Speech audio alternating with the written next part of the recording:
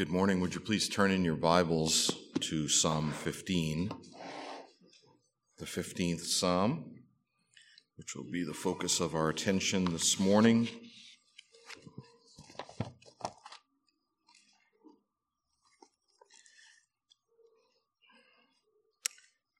Please listen as I read to you these words. A Psalm of David. Lord, who may abide in your tabernacle? Who may dwell in your holy hill? He who walks uprightly and works righteousness and speaks the truth in his heart. He who does not backbite with his tongue, nor does evil to his neighbor, nor does he take up a reproach against his friend, in whose eyes a vile person is despised, but he honors those who fear the Lord. He who swears to his own hurt and does not change, he who does not put out his money at usury, nor does he take a bribe against the innocent, he who does these things shall never be moved. May God's blessing be on this reading from his holy word. In commenting on this psalm, John Calvin suggests a possible occasion and setting for its composition. He surmises that perhaps David watched as throngs of Israelites approached the tabernacle of God. Knowing that many were hypocrites and that others were genuine followers of the Lord, he poses the questions that are found in verse 1. You see, the king, David, knew that not all Israel was true Israel. Even though they were all by birth members of the covenant community, many were in fact covenant breakers. Their lips spoke of the Lord. Their bodies performed all of the necessary and appropriate actions towards the Lord, but their hearts were far from him. And so David contemplates these questions. Who is it that rightly approaches God? Now, here's my outline. Point 1, the question. Point 2, the answer. Point 3, the interpretation. And point 4, the application. Quite straightforward based upon what we see in our text. So let's consider first the question. And look with me again at verse 1. David directs himself to the Lord and asks, "Who may abide in your tabernacle? Who may dwell in your holy hill?" Well, that's straightforward enough, isn't it? David asked this question of the Lord, but it's important to contemplate its significance.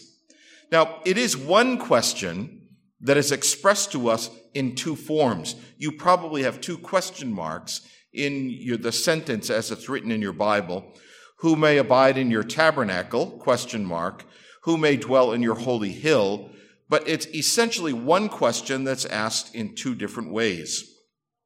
The first expression, the first word that we notice in the text is the word Lord. And it's written out in your Bible, I'm sure the way that it is in mine, in all uppercase letters. Do you see that? L-O-R-D.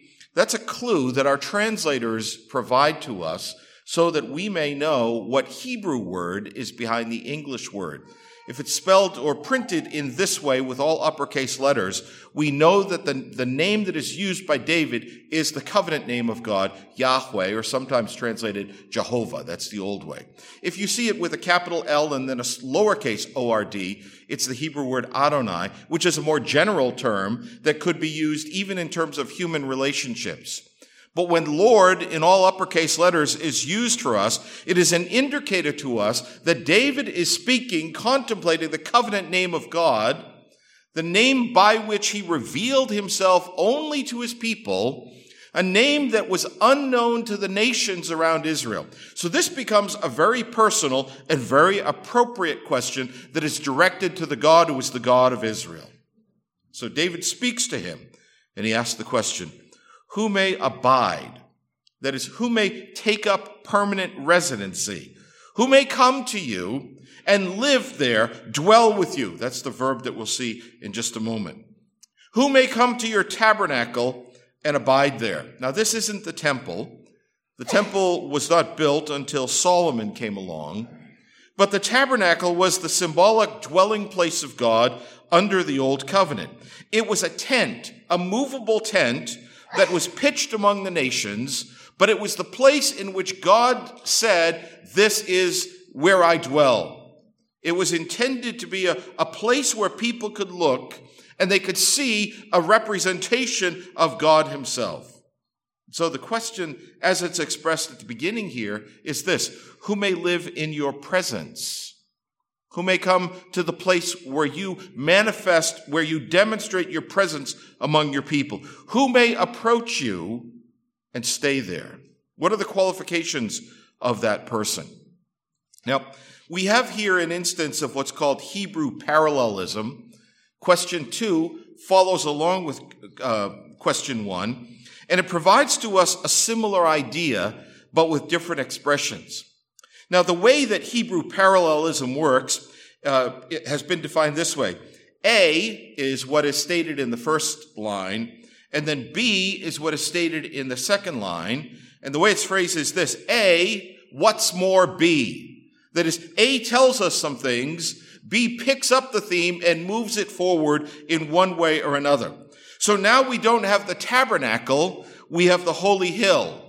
We go from a specific place where God is worshiped to the entirety of the place where God manifests himself on earth. David is extending the picture for us. Who may dwell, who may abide on Mount Zion? You see, in the Bible, God dwells symbolically on the mountaintop. And Mount Zion was the greatest of all of the mountains in what is now Israel. He dwelt symbolically on the mountaintop, and the tabernacle that was established to be a demonstration of God's presence was to occupy a high place. Those of you who've read the Old Testament will remember that oftentimes even the best kings failed in that they didn't remove the high places. That's because the pagan high places were a challenge to the one true God. He claimed the mountaintop for his own. Just turn over a few pages in your Bible with me to Psalm 42. It's a great illustration of what David is contemplating here. I'm sorry, not Psalm 42, Psalm 48. A psalm of the sons of Korah. Great is the Lord and greatly to be praised in the city of our God, in his holy mountain. Beautiful in elevation, the joy of the whole earth is Mount Zion on the sides of the north, the city of the great king. God is in her palaces. He is known as her refuge. For behold, the kings assembled, they passed by together. They saw it, and so they marveled. They were troubled, they hastened away. Fear took hold of them there, and pain is as of a woman in birth pangs, as when you break the ships of Tarshish with an east wind. As we have heard, so we have seen in the city of the Lord of hosts, in the city of our God. God will establish it forever. And then that little Hebrew word, Selah. Now, do you see the point here? The tabernacle, the holy hill, Mount Zion, is the place that God claims for his own. God dwells here. And so as David contemplates what he sees and the place to which the pilgrims are proceeding, he asks this question: who may take up residence with you? I try to picture this as if a throng is walking up the pathway to the top of the hill. And David is looking at them and he says, Lord, who? Which person? Who among the multitudes? Is it that woman? Is it that man?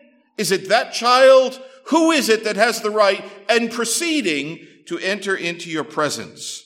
You see, the question becomes really urgent, doesn't it? Because it's a question ultimately of eternal life, of the worship of the one true God. And David's question here separates the true followers of the Lord from those who are hypocrites. Because dwelling or abiding is very different from visiting or from making an appearance at a place for effect. There are many people who involve themselves in religious actions, hoping that others will see them and draw the conclusion that they are very spiritual people. David knows that kind of hypocrisy. And so he's asking the question about the one who has the right to come and stand in the presence of God to live with him. David knew that only some of those he was looking at ultimately had the right to abide in God's holy hill, to come and dwell in his tabernacle. And so he thinks, he contemplates, he asks, who has the right to do so?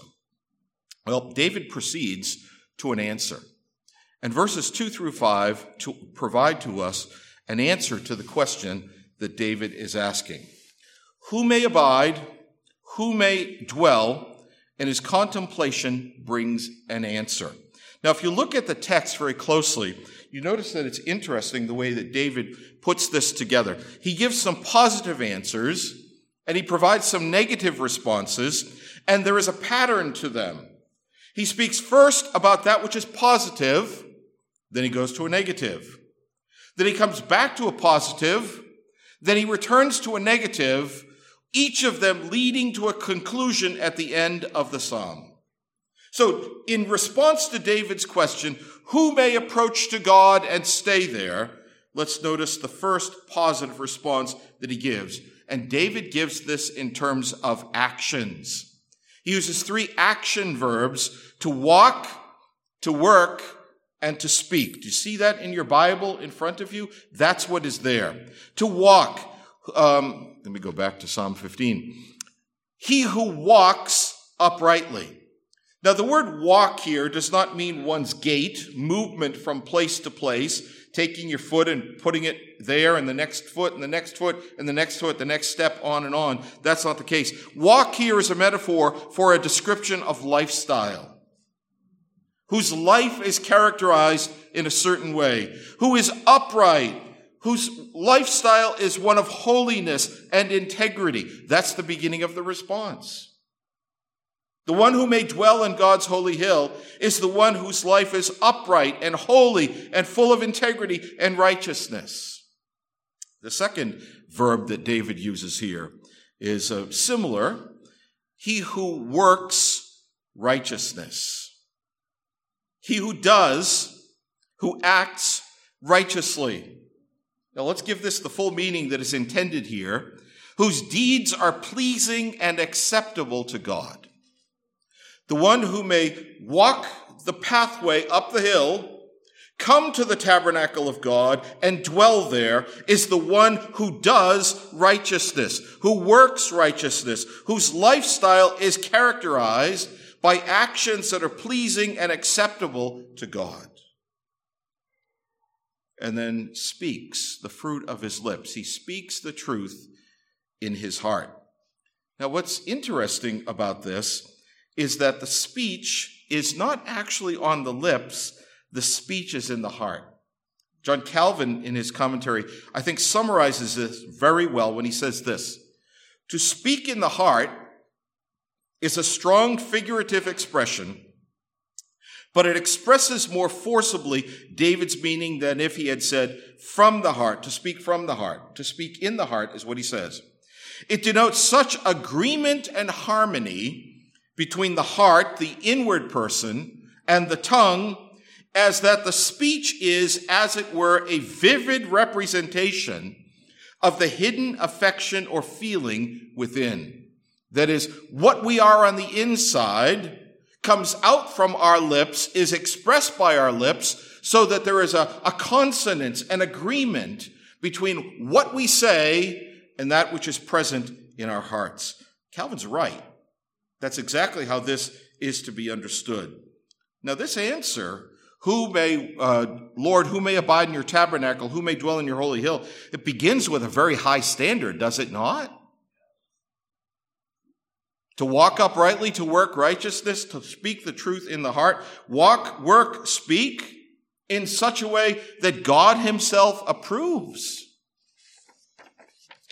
This leads David to the first negative response. Remember, he's answering the question.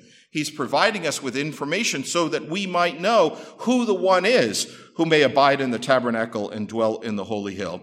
And it's interesting, if you look closely, the last line of verse 2 anticipates the first line of verse 3. We read, he speaks the truth in his heart, so it's about speaking. He who does not backbite with his tongue.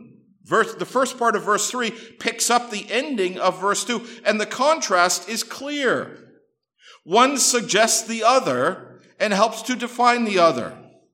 See, David recognizes that one may speak kindly to the face of another one while despising that person in the heart. And then when, in the absence of that person, speak against him. That's hypocrisy, isn't it? To pretend or to take on a pretense that we are friends and that I like you and that I appreciate you, but in my heart I'm boiling over against you. And then when you walk out of the room, I turn to the one next to me and say, I really can't stand that guy. David says, the one who may dwell in God's presence cannot do this. He will not do this. This is not the point. David continues on, and the next two lines maybe go back to what he's already said in verse 2. See, I think that there's an internal relationship between what he says in verse 2 and what he says in verse 3. There are positives and there are negatives. So if you look at the second line of verse 3, nor does evil to his neighbor, in some ways that has a relationship to the second line of verse 2. He works righteousness. Those need to be read together. It's a very common way that Hebrew poetry is put together, that you make some statements and then you reverse the order as you again make those statements. There's a relationship, an internal relationship with them. There's a bit of that we see here in this place.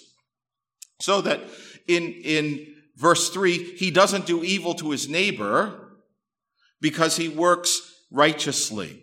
And the third part of verse 3, nor does he take up a reproach against his friend, probably has something to give definition to what it means to walk uprightly. You see, to do these things is to have an absence of the sins in our lives. You know, really what David is saying here in verse 2 and 3 is this. The one who has the right to dwell, to abide in the tabernacle of God, to come to his holy hill and live there, is the one who loves his neighbor as himself. It's the second great commandment. The one who loves his neighbor and who outwardly towards his neighbor does that which is upright and does that which is righteous and speaks the truth and doesn't backbite, doesn't do evil to his neighbor, doesn't take up a reproach against his friend. He loves his neighbor as himself. He qualifies to take up residence forever in the presence of God. This leads us in verse 4 to the second positive statement.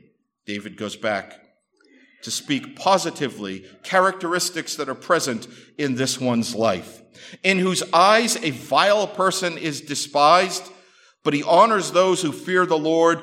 He who swears to his own heart and does not change. He who does not put out his money at usury, nor does he take a bribe against the innocent. I kept reading into the negatives. The first part of verse 4, the first two lines belong together. David wants us to understand that the one who has the right to abide in God's presence is a discerning person. He is able to distinguish between people. Now, if you're like me, as you're reading through Psalm 15, I find the first part of verse 4 a little bit surprising. To say that a positive characteristic of the one who may dwell in the presence of the Lord is someone who despises others. Didn't we just say that this is about loving your neighbor as yourself? But there is a righteous way to despise someone. The person who is able to dwell in God's presence despises a vile person. That is a person whose lifestyle, whose lips characterize or are so opposed to the righteousness of God that he's like poison in whatever community he joins, whatever place he is, and he leads others astray.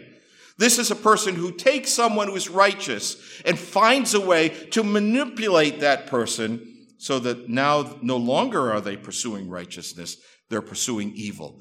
And David says the one who has the right to abide in God's tabernacle is the one who sees through that person and despises those actions.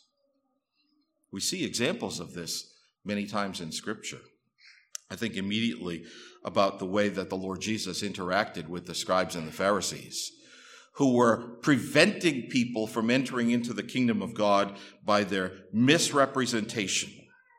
Now, when David says he despises the vile person, but he honors those who fears the Lord, he's got a high level of discernment. And he's able to look at people whose lifestyles are characterized by a genuine love and reverence for the Lord their God, who demonstrate by their words and their actions that they are devoted to him. And because he is able to see these people, he recognizes that they are to be honored. The deciding factor between those who are vile and those who are honored, those who fear the Lord, is how these people walk towards God. See, that's what the difference is. And so David here, in a poetic fashion, is presenting to us the first great commandment, to love the Lord your God with all your heart, soul, strength, and mind, because he has already spoken to us about loving your neighbor as yourself. The third part of verse 4 picks up the relationship between heart and word. The man who may dwell in the Lord's house is one who keeps his word.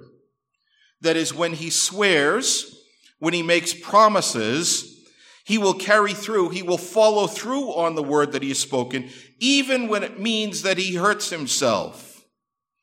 Maybe he didn't think through all of the implications of the commitment that he made, but he spoke these words, he made a promise, he made a commitment, and he will follow through whatever it may cost him to do. He's willing to do that. There's a level of honesty in this person. And so the one who has the right to abide or to dwell on the holy hill of God in his tabernacle is the one who is discerning with regard to people and their relationship to the Lord, and one who will speak truthfully, whatever circumstances, whenever he speaks a word of promise, he will commit himself to do those things. Verse 5 picks up the second set of negatives. It describes the man's use of his money. This really gets down to some of the most important issues of life, at least from our perspective. Now, there's a word that David uses in verse 5 that we don't use very much in our language today. He who does not put out his money at usury. We ought to ask, what is usury?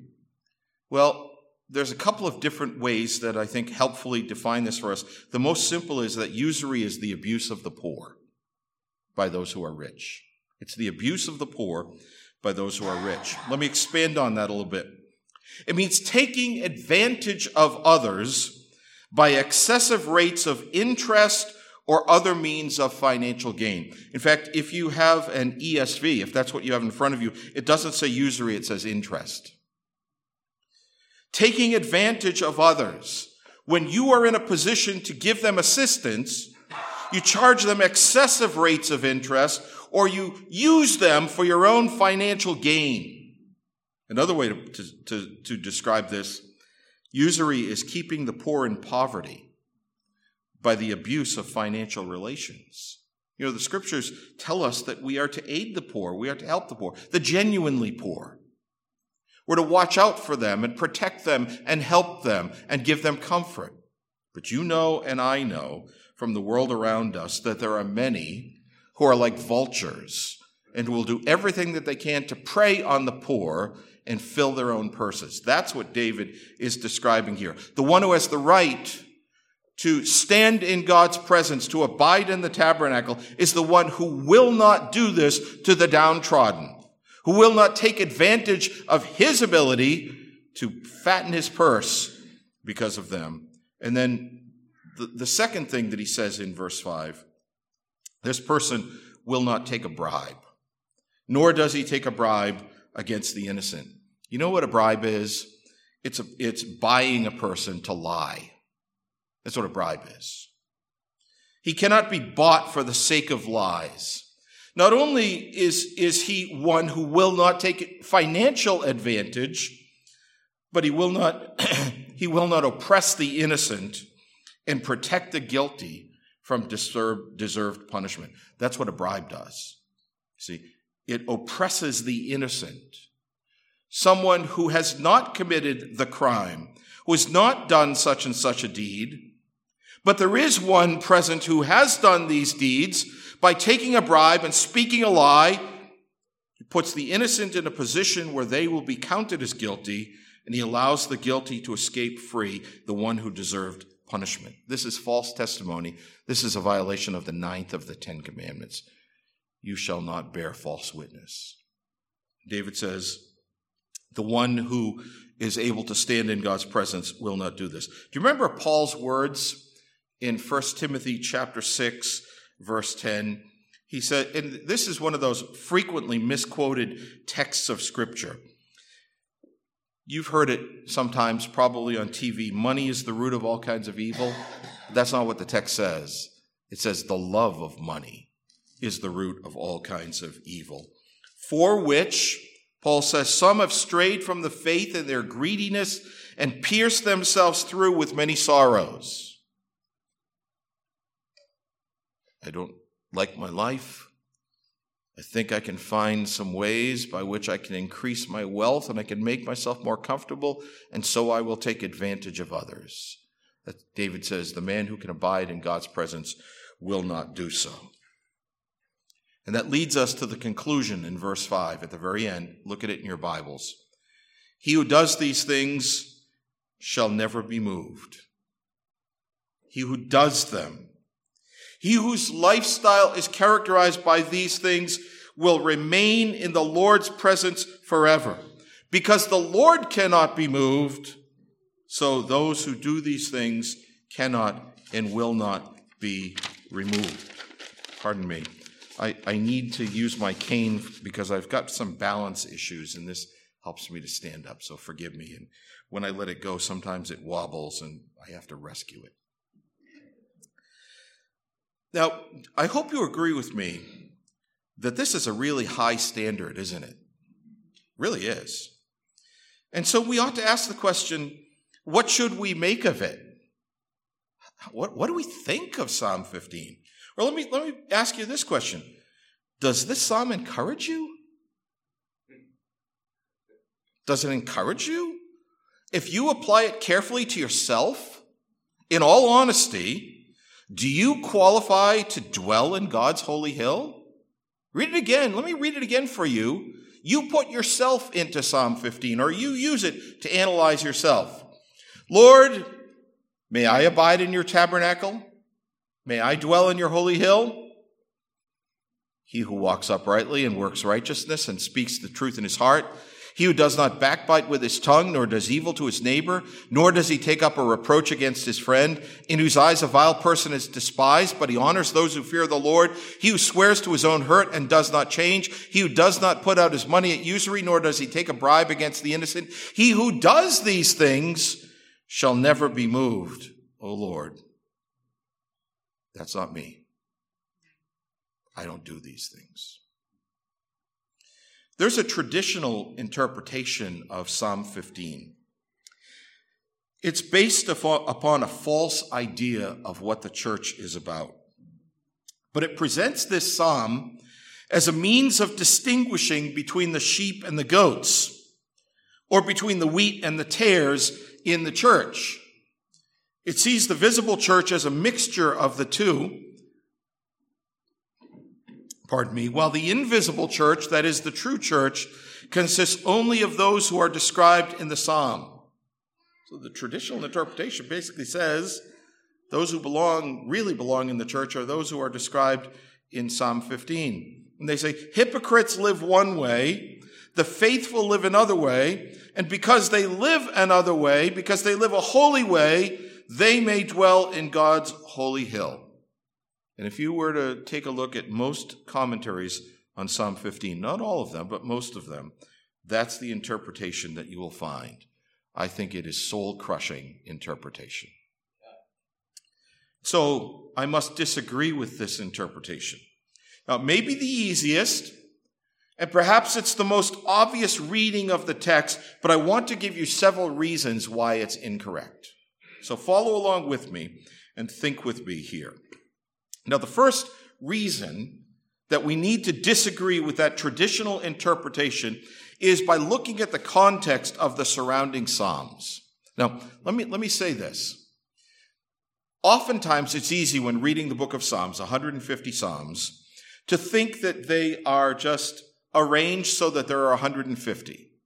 And they often don't have relationship to each other. Sometimes they do. when you're reading the Songs of Ascents, those 15 Psalms, you know that they must be related to each other because they all have the same superscription, a Song of Ascents. But for the most part, the rest of them are just put together and we read them in isolation. I want to suggest to you that that's a bad way to read the book of Psalms. And that whoever put it together, I think a good case could be made for Ezra the scribe. The Psalms cover a period of about 1,000 years. The oldest one is Psalm 90, a psalm of Moses, the man of God. The newest or the most recent psalm is Psalm 137, which speaks, 135 and 137, which speak about the exile and what happens after the exile. That's a period of about 1,000 years. And Ezra, the priest, Ezra the scribe, after return from Babylon, is the most likely candidate for have put together the Psalms, and he did so purposely. There's a logic, a rationale to the presence of these Psalms. And so I want you to look with me at the context of Psalm 15 so that we could answer this question. Is it telling us that the one who works righteousness is the one who stands before God in his holy tabernacle? Just turn back a page or maybe glance across the page in your Bible to Psalm 12. What do we see as we look at Psalms leading up to Psalm 15? Psalm 12, to the chief musician on an 8-stringed harp, a psalm of David. Help, Lord, for the godly man ceases. For the faithful disappear from among the sons of men. They speak idly, everyone with his neighbor, with flattering lips and a double heart they speak. Well, that's not very hopeful, is it? Psalm 14, the immediately preceding psalm. To the chief musician, a psalm of David. The fool has said in his heart, there is no God. They are corrupt. They've done abominable works. There is none who does good. The Lord looks down from heaven upon the children of men to see if there are any who understand, who seek God. They have all turned aside. They have together become corrupt. There is none who does good. No, not one. Then we turn to Psalm 15. David asks the question, who may abide in your tabernacle? Who may dwell in your holy hill? He's just told us that there's no one who qualifies. Psalm 16, immediately following. A miktam of David. Preserve me, O God, for in you I put my trust. O my soul, you've said to the Lord, you are my Lord. My goodness is nothing apart from you. As for the saints who are on the earth, they are the excellent ones in whom is all my delight. Where does David know that his goodness comes from? Is it because he has done the things of Psalm 15? Because they've characterized his life? He walks uprightly, he works righteousness, he speaks the truth in his heart, he doesn't backbite, he doesn't do evil, etc. Is David examining himself in Psalm 16 and saying, I've done these things, I have goodness? He says, the only goodness, the only righteousness that I have is a righteousness that has been given to me by God.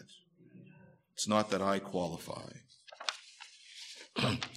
Now, I can hear someone saying, well, brother, don't you realize that this psalm is about relative righteousness? It's not absolute righteousness. It's relative righteousness. That is, the deeds of a godly believer is over against the hypocrite. Well, we might be able to read the psalm that way. Let's look at Psalm 17. 17:3. You've tested my heart. You visited me in the night. You've tried me and have found nothing. I have purposed that my mouth shall not transgress. David is able to at least claim a certain amount of innocence in some ways with regard to the Lord. So somebody might say, well, Psalm 15 needs to be understood in light of texts like Psalm 17:3. That's in the context, isn't it? Well, yeah, but let's keep reading in Psalm 17. You've tested my heart, you've visited me in the night, you've tried me and have found nothing. I purpose that my mouth shall not transgress. Concerning the works of men, by the word of your lips, I've kept away from the paths of the destroyer. Uphold my steps in your paths, that my footsteps may not slip. Even there, when David is able in some ways to protest his innocence, what does he do? He asks for God's sustaining grace to keep him in the way. He knows that he's not righteous in himself. He knows that anything that's good in his life comes to him from the Lord. All right? That's my first reason. In the context, we have explicit statements that deny that there's anybody who qualifies. Here's my second one. Look again at Psalm 15. Think of the question and think of the conclusion. I want to read verse 1, and I want to read the last line of verse 5. Okay, they sort of act as the sandwich for the rest of the psalm. Lord, who may abide in your tabernacle? Who may dwell in your holy hill? He who does these things shall never be moved. Who may abide? Who may dwell? Who will never be moved? And here, in light of that last objection that was given to us, I ask the question, are these relative terms? Is this speaking about relative righteousness where David can protest a certain amount of innocence in certain circumstances? No, they are not. In Psalm 15, David is speaking about qualifications for permanent residence in God's presence. So I ask the question, is there anyone who can do these things to qualify to live before the Lord? There's a third reason why we ought to disagree with the traditional interpretation. Look at a key phrase in verse 15. The second line of Psalm 15, verse 2. Notice the second line of that psalm. He works righteousness. Works righteousness. I know that we usually employ this as a noun. We speak of works righteousness. That is the claim that my deeds qualify me to be in the presence of God. Here it's a verb. But in the King James Version, in the New King James Version, in the New American Standard Bible, it's translated for us as works righteousness. And it ought to jump out at us because it's a form of that commandment that comes with the law of Moses, do this and live. He works righteousness. Do this and live. So I ask you the question, is this how we stand in God's presence? On the basis of what we do? It's getting uncomfortable, isn't it? Is he always like this? Even when he's preaching, he probably does this, right, to himself, yeah. I teach my students to ignore, what's the word I'm looking for? Hecklers. Thank you. So we need to ignore the heckler. You see, the traditional interpretation of Psalm 15 leads to discouragement and shame and doubt, and it ought to. Who can abide these things? Who can fulfill these things? Who can do these things? Or to put it in the language that David uses, who may abide in the Lord's tabernacle? Who may dwell in his holy hill? Can you? Can you? Do you qualify? I would suggest to you that there's a better interpretation of Psalm 15. And David is not here writing to promote introspection and discouragement. Rather, David writes prophetically in order to turn us away from ourselves. In fact, David does describe someone who performs these things, someone who works righteousness, someone who earns the right to dwell in God's holy hill. And so we ought to ask the question, David, of whom are you speaking? Who is this one? You know, David himself gives us answers. Listen to these words that he writes elsewhere in the book of Psalms. The Lord said to my Lord, sit at my right hand till I make your enemies your footstool. The Lord shall send the rod of your strength out of Zion, rule in the midst of your enemies. Or how about this one from Psalm 2? I have set my king on my holy hill of Zion. I will declare the decree. The Lord has said to me, you are my son. And especially, turn in your Bibles with me to Psalm 24. Psalm 24 provides to us the interpretation, the inspired interpretation of Psalm 15. Let me read this for you. Psalm 24, a psalm of David. The earth is the Lord's and all its fullness, the world and those who dwell therein, for he has founded it upon the seas and established it upon the waters. That's God's claim to be sovereign over all of the world that he has created. Okay, that's his claim. Verse 3, who may ascend into the hill of the Lord, or who may stand in his holy place? That's the same question we see at the beginning of Psalm 15, isn't it? Maybe phrased a little bit differently, but it's the same question. Let's not, quibble over the words. Let's recognize that the intent is the same. What's the answer? He who has clean hands and a pure heart, who has not lifted up his soul to an idol, nor sworn deceitfully, he shall receive blessing from the Lord and righteousness from the God of his salvation. This is Jacob, the generation of those who seek him, who seek your face. Selah. Pause. The answer is pretty similar too, isn't it? But Psalm 24 doesn't end there, because Psalm 24 goes on. And Psalm 24 says some amazing things as it goes on. It's made a claim of the Lord's sovereignty. It has asked the question. It has given us an answer very similar to Psalm 15, but then it goes beyond what Psalm 15 says in these words.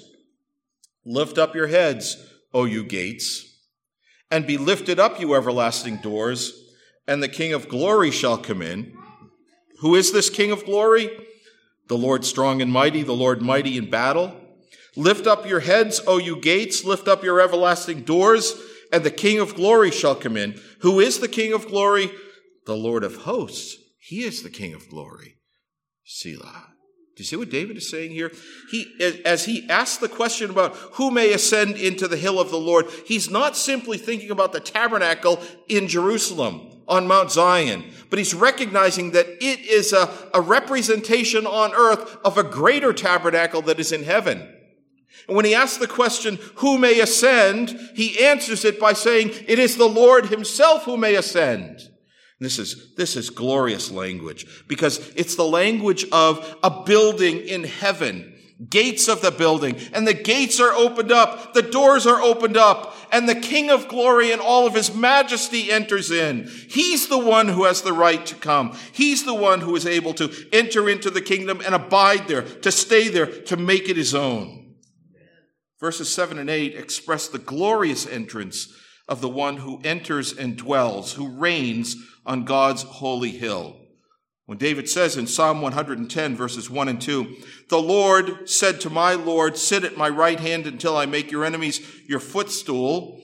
Or in Psalm 2, I've set my king on my holy hill of Zion. Psalm 24 describes to us the entrance by which he comes in all of his glory and all of his majesty. You see, Psalm 24 is a messianic psalm. It's a psalm about the kingship of Messiah. And friends, Psalm 15 must be understood in the same way.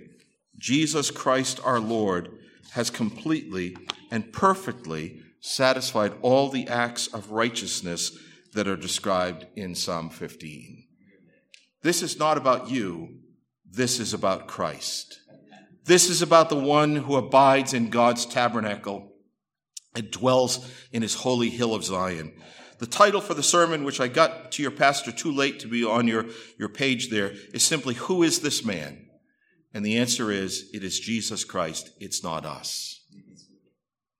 Now, we were discouraged 20 minutes ago, weren't we? You see, when we read Psalm 15 and see ourselves in it, it becomes law. It's a psalm of law, because it reminds us that we can't do these things. When applied to us, it's all about law. But when we read it in the light of the rest of the Bible, especially Psalm 24, it becomes all gospel, because we see Jesus Christ. And we know that he is the one who has entered into heaven, because he is the one who fulfills all of these characteristics. He is the one who lived righteously.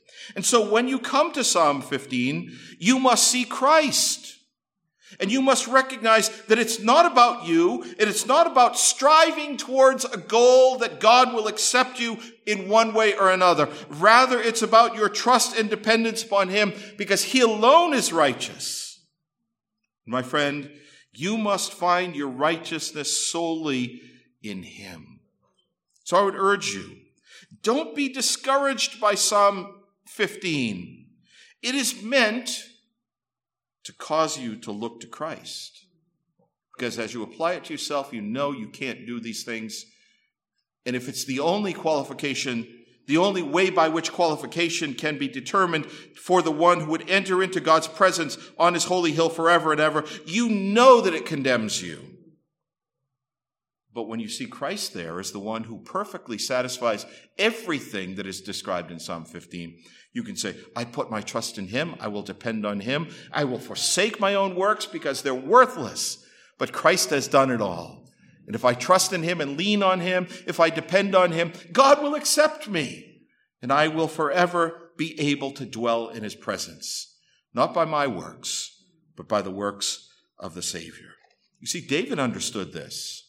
In Psalm 16, if we keep our thoughts about the context of the psalm, we notice some things. For example, verse 8, David says, Psalm 16:8, I've set the Lord always before me, because he is at my right hand, I shall not be moved. That's the same language that we find at the end of Psalm 15.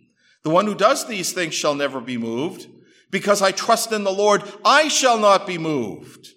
And David can go on and say, therefore my heart is glad and my glory rejoices. My flesh also will rest in hope. For you will not leave my soul in Sheol, nor will you allow your Holy One to see corruption. You will show me the path of life. In your presence is fullness of joy. At your right hand are pleasures forevermore.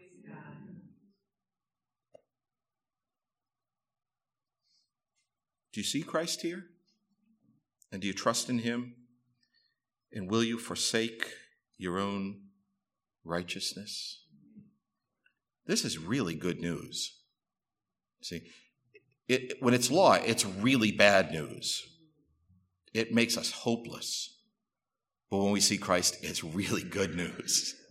Because it means that I don't have to do those things. I don't have to satisfy God's demands of righteousness.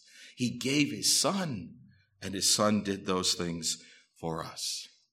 That's the gospel in Psalm 15. Now, let me keep going with application.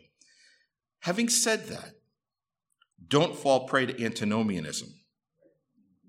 Don't think that because of who Christ is and what Christ has done, then I don't have to worry about the way that I live. We don't live our lives righteously in order to gain God's favor. But because he has given us his grace and mercy and forgiven our sins, we ought to seek to live a righteous life in this world. And now Psalm 15 becomes a help to us because it describes to us the things that we ought to do, not so that we earn God's favor, but because we love him. If you love me, keep my commandments. And so, brothers and sisters, we need to, when we read Psalm 15, we need to say on the one hand, it's very discouraging because it shows me that what I can't do, and then it becomes the gospel to me when I see Christ there, and my faith is strengthened and encouraged, and then it becomes to me a means by which I can identify a way that I live because he has given me salvation. We can never earn his favor, and the righteous works that we do after we come to faith likewise don't earn his favor, but they demonstrate to him that we love him. And so, as described in this psalm, I urge you to live a holy life if you're a believer.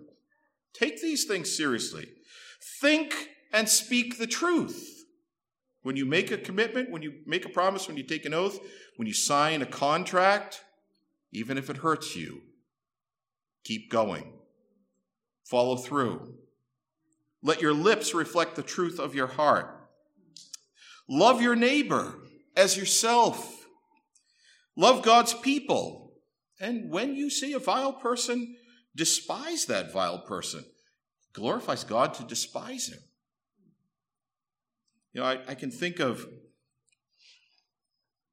famous people who have died. You ever notice that everybody who dies is a nice person? And I remember when Hugh Hefner died and all the praises that were in the media for him. And I thought, no. Unless somehow, in a way that we don't know, he came to faith in Christ when he died, he's in the worst possible condition one could ever imagine. And there's no praise that ought to be given for his lifestyle and the influence that he had on Western society. He was a vile person so far as we know. We ought to despise him. But love God's people. Discern between good and evil. Despise all evil. And dear Christian sister or brother, love the Lord above all. Set him before you, as David does in Psalm 16. So let me conclude with this question. Do you trust your own righteousness? You know, I think that it would be hard for anyone here today who's been paying attention, not to my words, but simply to Psalm 15, to say, yeah, you know, I think that I can do this, or that I have done this, that I'll continue to do it, and when I die, I'll open my eyes, and God will say, nice job. Welcome. No, if you trust your own righteousness, you will fail. But if you'll trust in Jesus Christ, I can promise you that you will abide in God's holy hill forever and ever. Amen. Let's pray.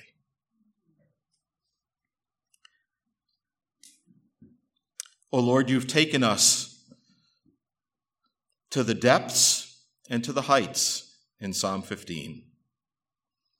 As we have read it honestly and applied it to ourselves, we know that we are not this person. And yet when we see that there is one who did do all of these things, who lived a life of righteousness, and then who died a death as if he were a sinner to endure your punishment that was due to us, we are exhilarated in your mercy and your grace and your kindness. We thank you for giving to us our Lord Jesus Christ. Thank you for being truthful with us and showing us who we really are and how much we need a Savior. We pray that if there are any present who have not yet come to faith in Christ, that they would hear this good news and that they would trust in him, not in their own works, but trust in him. So thank you for your holy word and your blessings. In Jesus' name, amen.